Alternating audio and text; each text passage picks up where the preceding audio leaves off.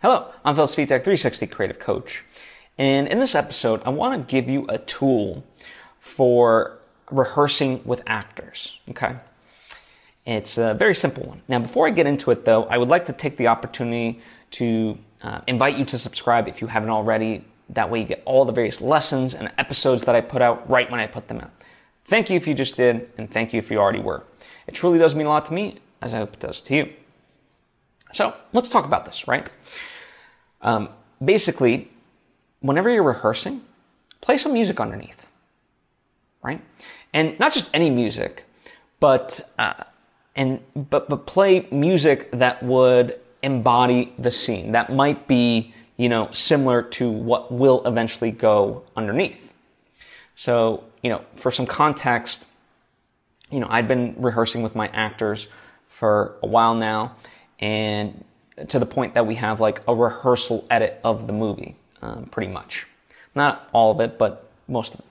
And so just to watch it back, I, put in various temp music as if I was editing the movie itself to help see how the pacing works and so forth.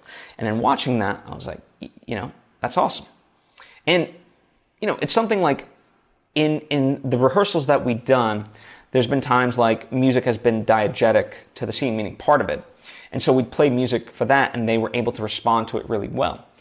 And so, the performances of these actors have been good, right? Like they've been embodying and doing what I had been asking to.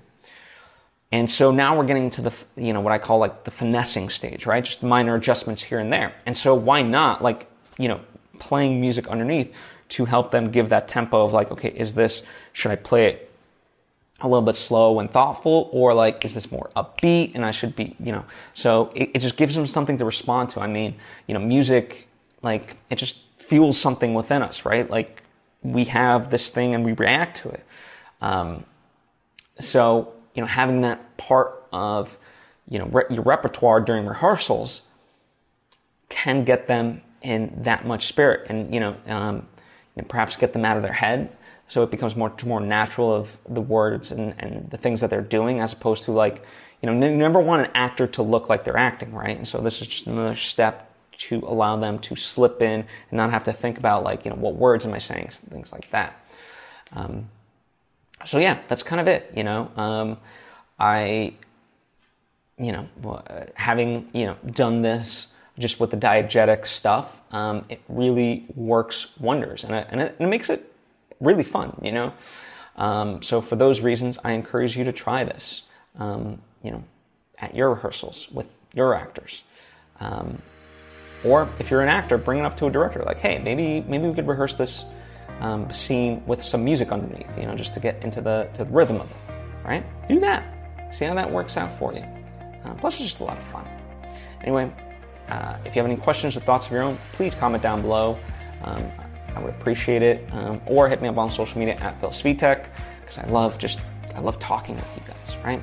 I truly do, because you guys have such great ideas of your own as well, Anyway, thank you. I appreciate you. I hope to see you next time.